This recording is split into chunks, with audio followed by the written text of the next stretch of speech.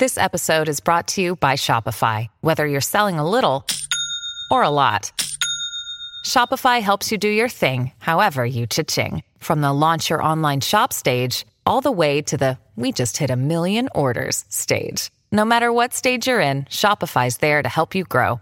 Sign up for a $1 per month trial period at shopify.com/special offer, all lowercase. That's shopify.com/special offer.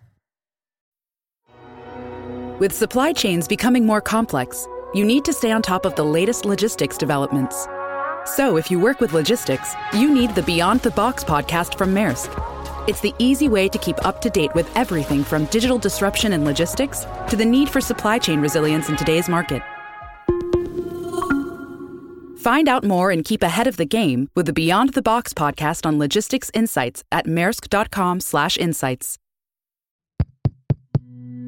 This show is part of the Head Stuff Podcast Network. Welcome, gather round the fireside and listen to a tale of Fionn McCool, Cullen, Deirdre of the Sorrows, Grania Whale. From giants right down to fairies, of both the trooping and solitary, and close to us sometimes scary. Anything goes by the fireside. Yeah. Fireside, the Puka fireside, the Marrow fireside. Kings and queens fighting heroes, don't you run from the fun, there's no need to hide. Sit by the fireside.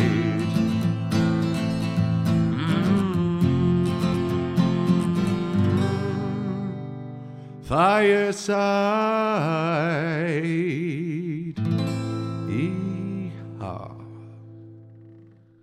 Hello and welcome to Fireside, the Irish storytelling podcast. Each episode of Fireside, we take a story from folklore or mythology, retell it, have a chat about the tale itself and about the craft, culture and history of storytelling. My name is Kevin C. Olahan. I'm your host and your Fireside Bard. Welcome to episode 109 of Fireside.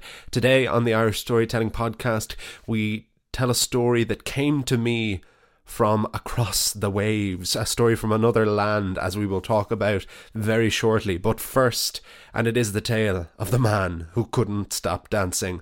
But before I tell you about him, I want to first of all give a very big welcome to any new listeners. If you like this episode, why don't you head right back to the very beginning, 108 episodes over 2 years ago, and see what we've been building up to on the journey of this podcast. And if you're a returning listener, you are, as always, very welcome back.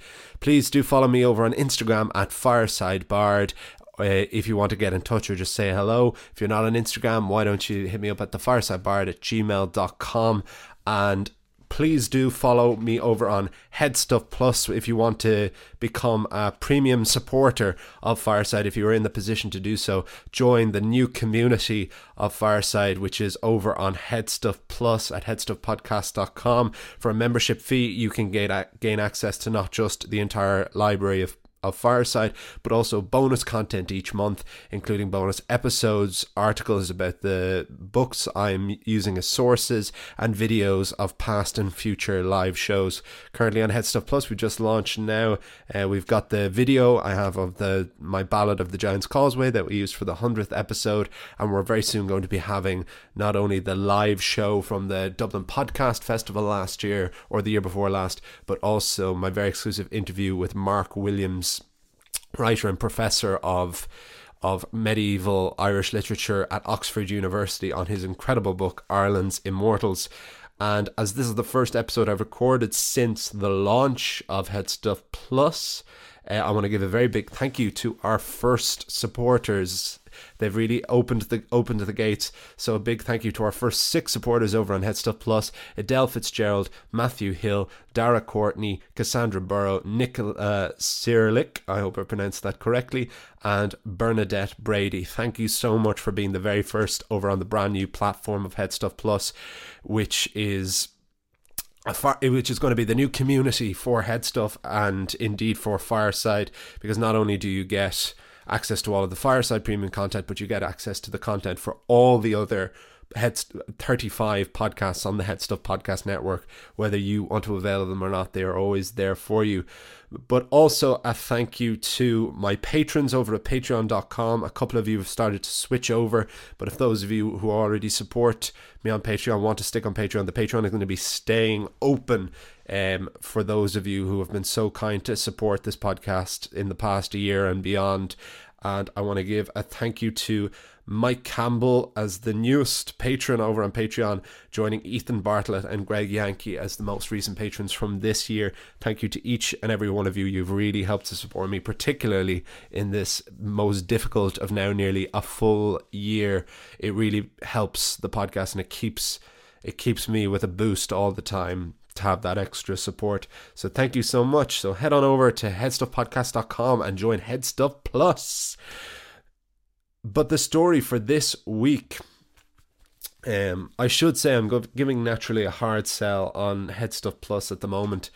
I usually say no hard sell on it, just because it is launched this month. You know, Headstuff has supported Fireside right from the very beginning, and this is a project they have worked so very hard on, and I think it could be a really cool and really exciting thing. So certainly for the first month of its launch, I do want to plug it as much as I can. It won't affect, in the long run, it won't affect my outpouring of Fireside, except it'll just mean give me the incentive to push a bit more and to release more content to those of you who want it. But that's it won't be any less than an episode a week. You will still have total access to every episode of Fireside, an episode of Fireside for a week for free, as it always has been, because it means so much to me that even people listen to this, and I want to keep growing that community. I just, as always, want, as any podcaster wants, is for his podcast to reach as wide an audience as possible. And I want Fireside to continue to grow, and I think it can grow through Headstuff Plus.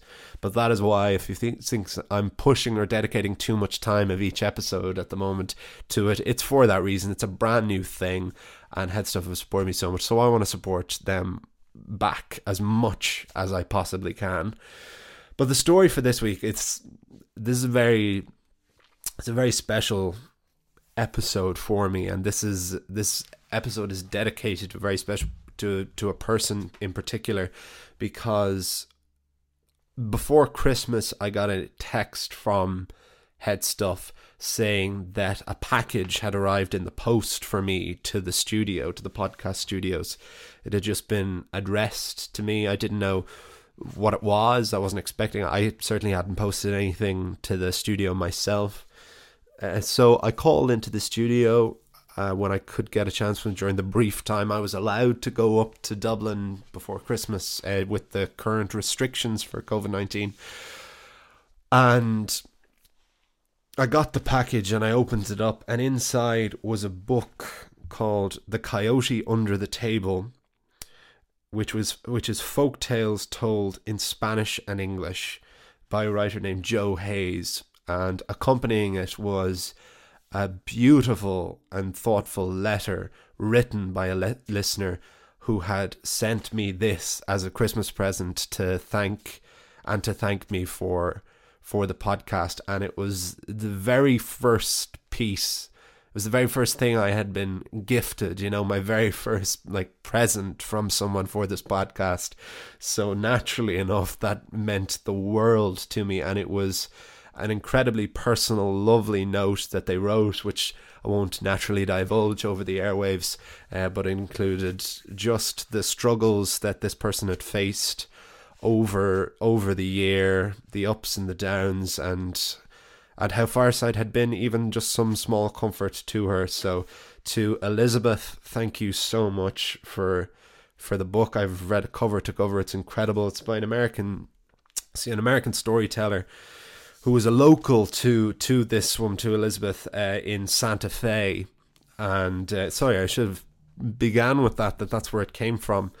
And Elizabeth has listened to this story many times, and she thought that I would be interested in this, and I absolutely was, because my favorite thing about folklore, particularly because mythology can be incredibly universal naturally, but mythology, naturally enough, is usually quite rooted to a place as well, whereas folk tales can often be so much more universal, and folktales from different countries can work in any setting, and that's usually my favourite types of folktales.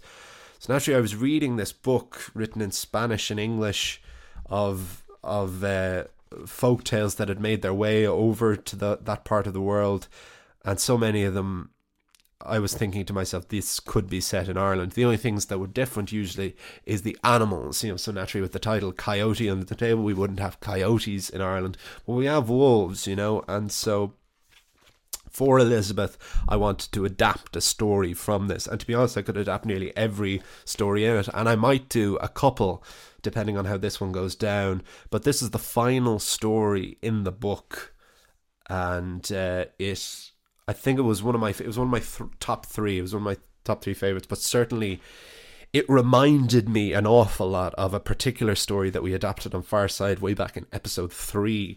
So I'll talk a bit more afterwards, but this is The Man Who Couldn't Stop Dancing on Fireside.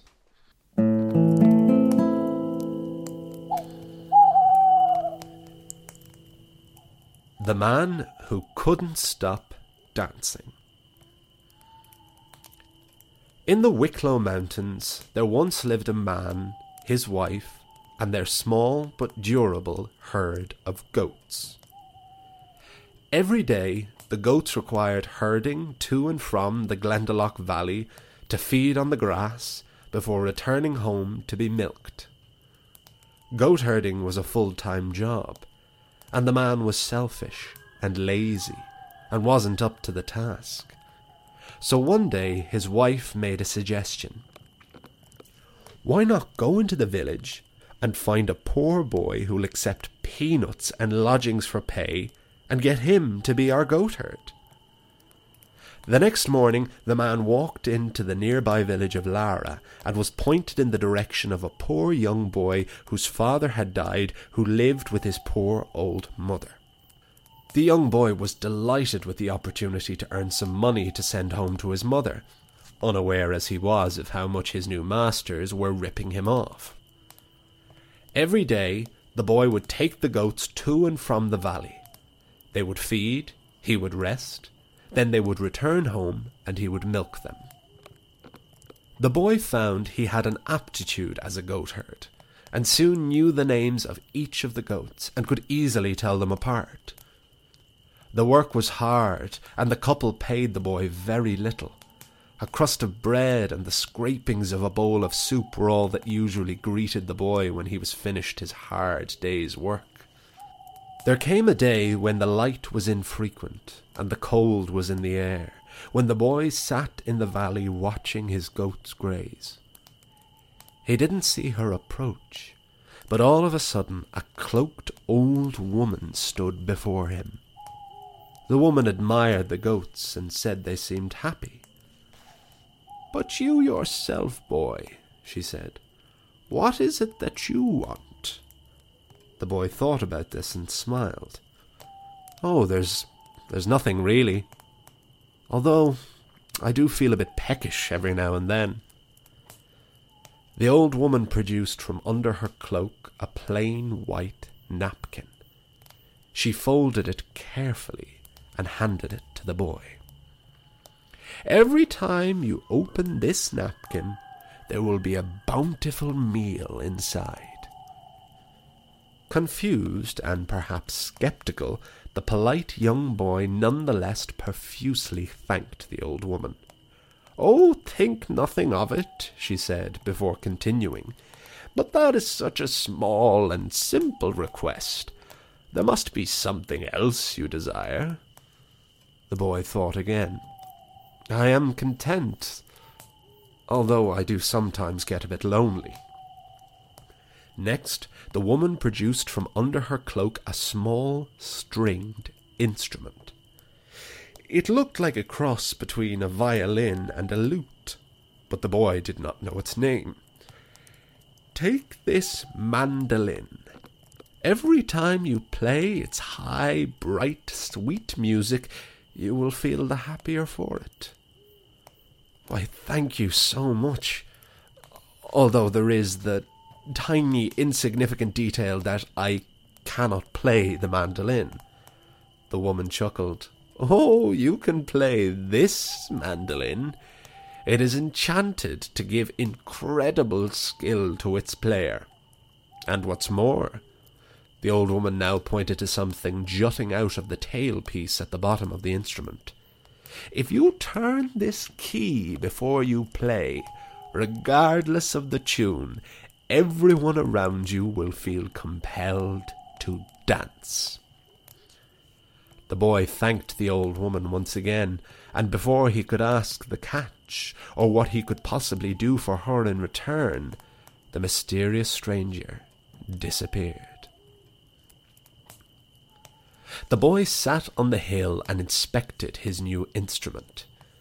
He had always been jealous of those with the gift of music, but he and his mother barely had enough to eat, much less to afford musical instruments. The mandolin had 8 strings, 4 pairs each of the same string, it seemed. It also had the colour and the holes shaped like the letter F that a fiddle would have. The boy began to strum the instrument, and as easily as thumbing the brass strings, he began to pluck beautiful music from the mandolin. Airs and jigs and reels such as the boy could not name began to flow out of the enchanted instrument, and the goats seemed to like it too. But while the young goatherd was engrossed in his new toy, he failed to notice 2 wolves approaching his wards.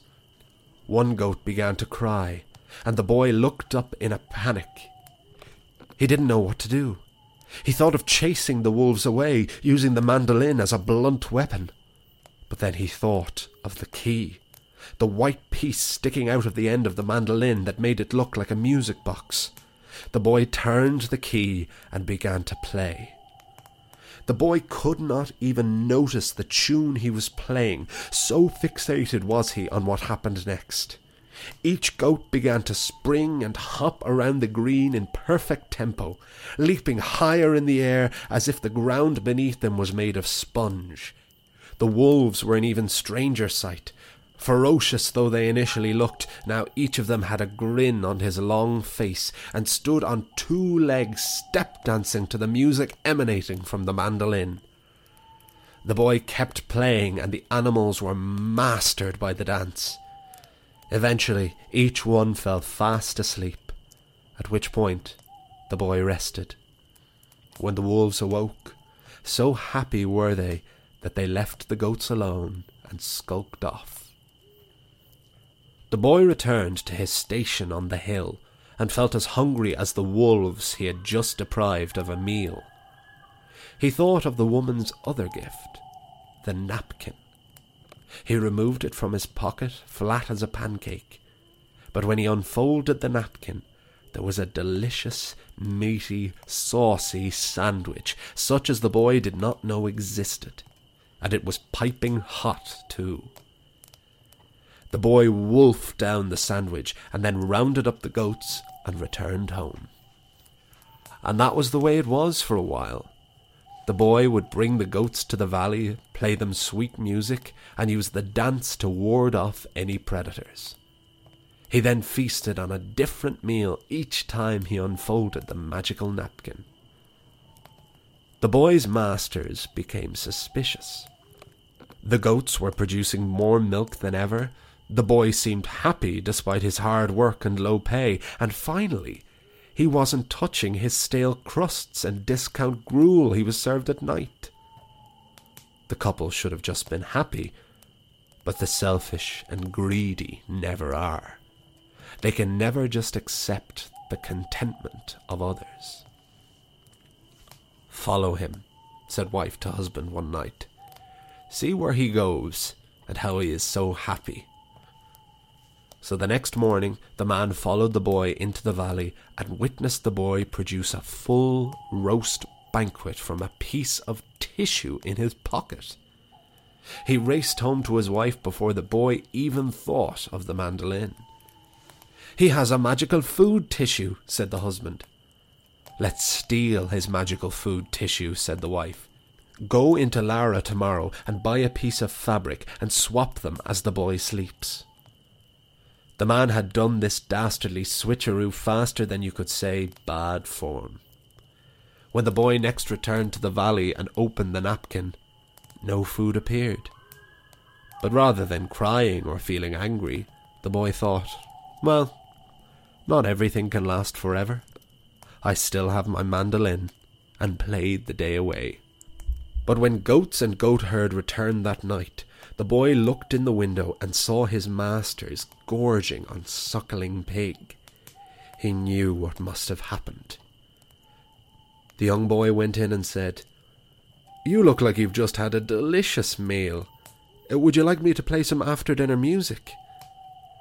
The couple thought that this would be the final insult to the boy and agreed. So the boy turned the key and began to pluck his mandolin. The music was incredible, but did not sit right with the man. "Play something slower, boy. I can't get comfortable with this tune. My legs are restless." But the boy didn't slow down. He played faster and faster until both husband and wife were out of their seats and dancing uncontrollably. They were bloated and indigested from scoffing greedily all day. They felt like they could vomit or burst or both. "Please," they cried, "stop playing." "Will you give me back my napkin?" asked the boy. Yes, it's on the table. Now please, stop." The boy ceased the music and snatched the napkin quicker than the couple could hit the floor. "I'll sleep here tonight, but tomorrow I'm returning home for good, so I would like to be paid tonight. A great deal of back pay is owed, I'm sure you'll agree." The man laughed. "You must be out of your mind if you think we're going to give you a penny after that."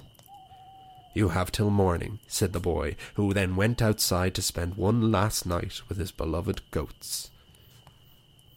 But the next morning the couple woke early and ran to the village to fetch the police. The boy was woken by the kick of a peeler. "Young man, I'm afraid I'm going to have to arrest you for abusing your masters. I'm sorry to say, but you'll hang for this." "That seems fair," said the boy. "But officer, would you mind if I played one more tune to my goats before I go?" The peeler thought this was a strange request, but granted it. "No, don't," began the boy's master, but it was too late. The boy had turned the key and everyone started dancing. It was a stranger sight seeing police officers dancing in uniform. It looked a bit like a Victorian light opera. Please, let us stop dancing," cried the peelers. "Only if you make my master pay what he's owed me." Yes, anything." "Do it now." The man struggled to reach to his pocket where he kept a sack of coins. He threw them at the boy. Take them all, just please stop." The boy obeyed, picked up the cash, and while his former masters and the peelers were rubbing their aching bones, left the valley and returned home. The boy gave the money to his mother, and while she ate her fill from the enchanted napkin, he played her a sweet tune on the mandolin. The end.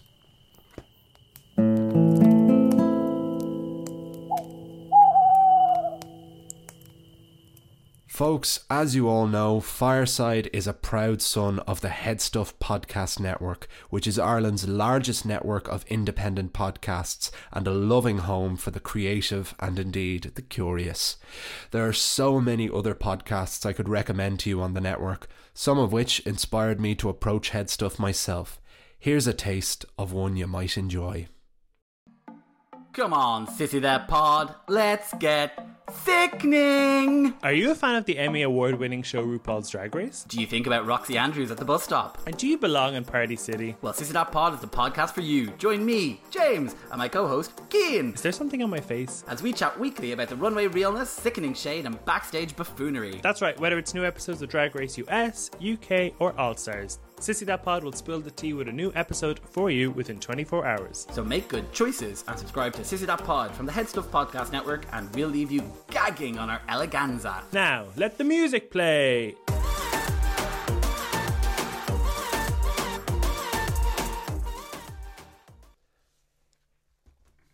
And that was the tale of the man who couldn't stop dancing on Fireside. My adaptation of a folktale from Santa Fe by a storyteller named Joe Hayes, who says, I particularly love, this is a real Philip Pullman trick. Joe has at the back of this book a note for storytellers and writers for kind of the backgrounds on the stories. And for the man who couldn't stop dancing, he says, and I quote, "This tale is common in many lands. Of course, the magic instrument isn't always a violin. Frequently, the owner of the magical instrument is sentenced to hang, and as a last request is allowed to play one final song. But I didn't let things go that far in my telling. A New Mexico variant can be found in Spanish folktales of New Mexico. There are 2 versions in Cuentos Españoles de Colorado y Nuevo Mexico as well." I hope I've pronounced that okay. So yeah, I should say that right from the beginning, that in Joe's version of the story, it is a violin, which, to be fair, could very easily work in Ireland, as the fiddle is a very frequent instrument in folk tales. But when I was doing my version of this, I play the mandolin, and I've been playing a particular amount of the mandolin recently, and I have this beautiful mandolin I bought recently, that looks very like a violin. It's kind of got that brown orange look, and it has those F holes, as I found out they're actually called, which makes it look very like a bigger fiddle. And so to add a bit more of a personal touch, I wanted to give it because I could describe this fiddle right, or this mandolin right in front of me, it's beside me as I write, and I play it as I write. So I thought I was able to make it more personal and describe it in better detail, and it works just as well, I find. I do take it as far as the hanging in my version, or at least mention the hanging, because for a couple of reasons. So the two tales from Fireside's history that this makes me think of most significantly is one from the very beginning, from episode 3, which is still to this day one of my favourite stories of all time, which is the tale of the wonderful tune, about a blind Dylan piper who learns the greatest tune of all time, and anytime he plays this tune, everyone around him has to dance uncontrollably. So that is obviously incredibly similar. But with here, in this story, it's not the tune that's enchanted, it is the instrument. And to be honest, it would make more sense for the instrument to be magical, but then there is also this incredible power to there being this greatest tune of all time that you just cannot not dance to, like it is the ultimate absolute banger. But that's a very strong echo from between these two stories, because absolutely this story could exist in Ireland, may well have existed in Ireland. I'm sure now that my ears and senses are open to it, I might discover a tale very like this, if not this exact tale, in an Irish version that could have made its way over with emigrants from Ireland entering America and heading out and ending up out west and in the southwest where this book comes from. But also a more recent tale was the secret token, and the secret token proves ownership, where we had a boy and his father who are sentenced to hang for being accused of stealing a horse that was actually theirs, and they had sewed a coin under the horse's forehead skin to prove their ownership, and that this was the only way at the time that you could prove your ownership of a horse. And it's only when they're on the gallows, when they're about to be hanged in Galway, that they reveal this. So that image of being saved from the gallows at the last minute, I didn't actually have my young boy in standing in the gallows with the noose around his neck, but I liked the idea of him knowing that would be the sentence and then producing the tune straight away. Yeah, this story was very easy to set in Wicklow, and I wanted to picture the goats in the Glendalough Valley, because there are goats in the Glendalough Valley that have been there a long time, and if you go to Glendalough you can see them, and it always amazes me. it's like goats have suction cups on their feet, the way they stand vertical. You know, I know they can lock their knees and all, but it still doesn't make sense that they seem to hang like Spider-Man from the vertical cliff edges. So I could really visualize them there. And then Lara is a very small village that is very close to Glendalough. It's very near near Rathdrome, where my father's from, and the surrounding villages I spent a lot of time in growing up.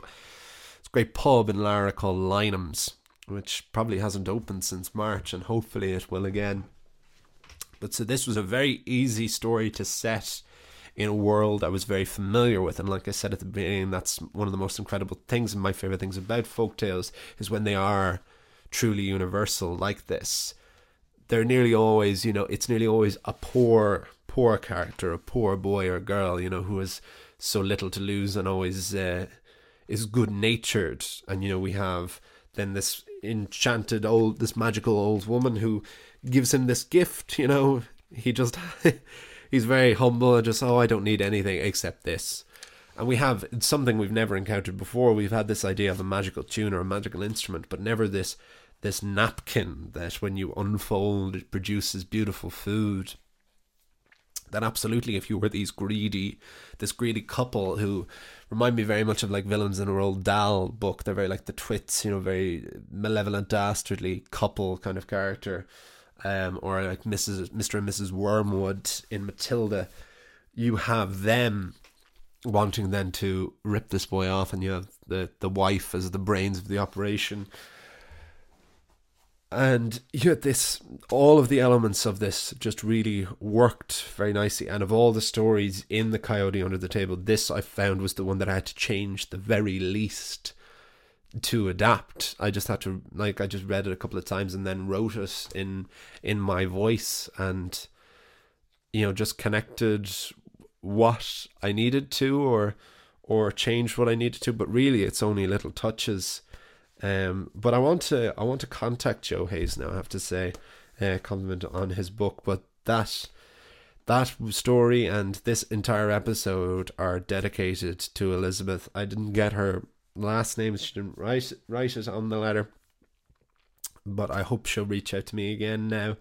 Thank you so much. You've no idea what that meant to me to receive a present in the post for the podcast. It's one of the things that really makes this all worthwhile, and what's more, I love finding new stories, and so it was a great selection of new stories to come across. And with that, I am going to wrap things up. We are out of time. So thank you so much to all of you for listening. Thank you to Alan, Paddy and Connor, everyone over at Headstuff. Follow me over on Instagram at FiresideBard. Email me at thefiresidebard@gmail.com. Please do, if you want to join the community, head on over to headstuffpodcast.com to join Headstuff Plus, where for a membership fee of €5 a month, or as much as you want to pay, you can get access to all the premium content, not just for Fireside, for all the Headstuff podcasts. I will hope that it will be the new community of Fireside where I can share all I want to share with you, and you can have a much more direct access to me. And it makes a lot more sense, as far as I'm concerned, for money to go through an independent Irish company than to go through the big podcast conglomerate that is Patreon. But I will keep the Patreon open for my current patrons and for any back listeners, who are listening up to this point. I want there to be somewhere for them if they want to at any stage. But that is totally up to yourselves. Next week we have another myth. We are returning to the god who is... It's hard to not call him, as I found out recently. He's been very recently called this, but we would know him as the god of love. But we will learn all the proper story about Angus Og of the Tuatha De Danann. That's next time. I will see you all. You'll hear me all. And remember, wherever you are and wherever you go, you can always join me by the fireside. This show is part of the Headstuff Podcast Network, a hub for the creative and the curious. Shows are produced in association with Headstuff and the Podcast Studios Dublin. Find out more or become a member at headstuffpodcasts.com.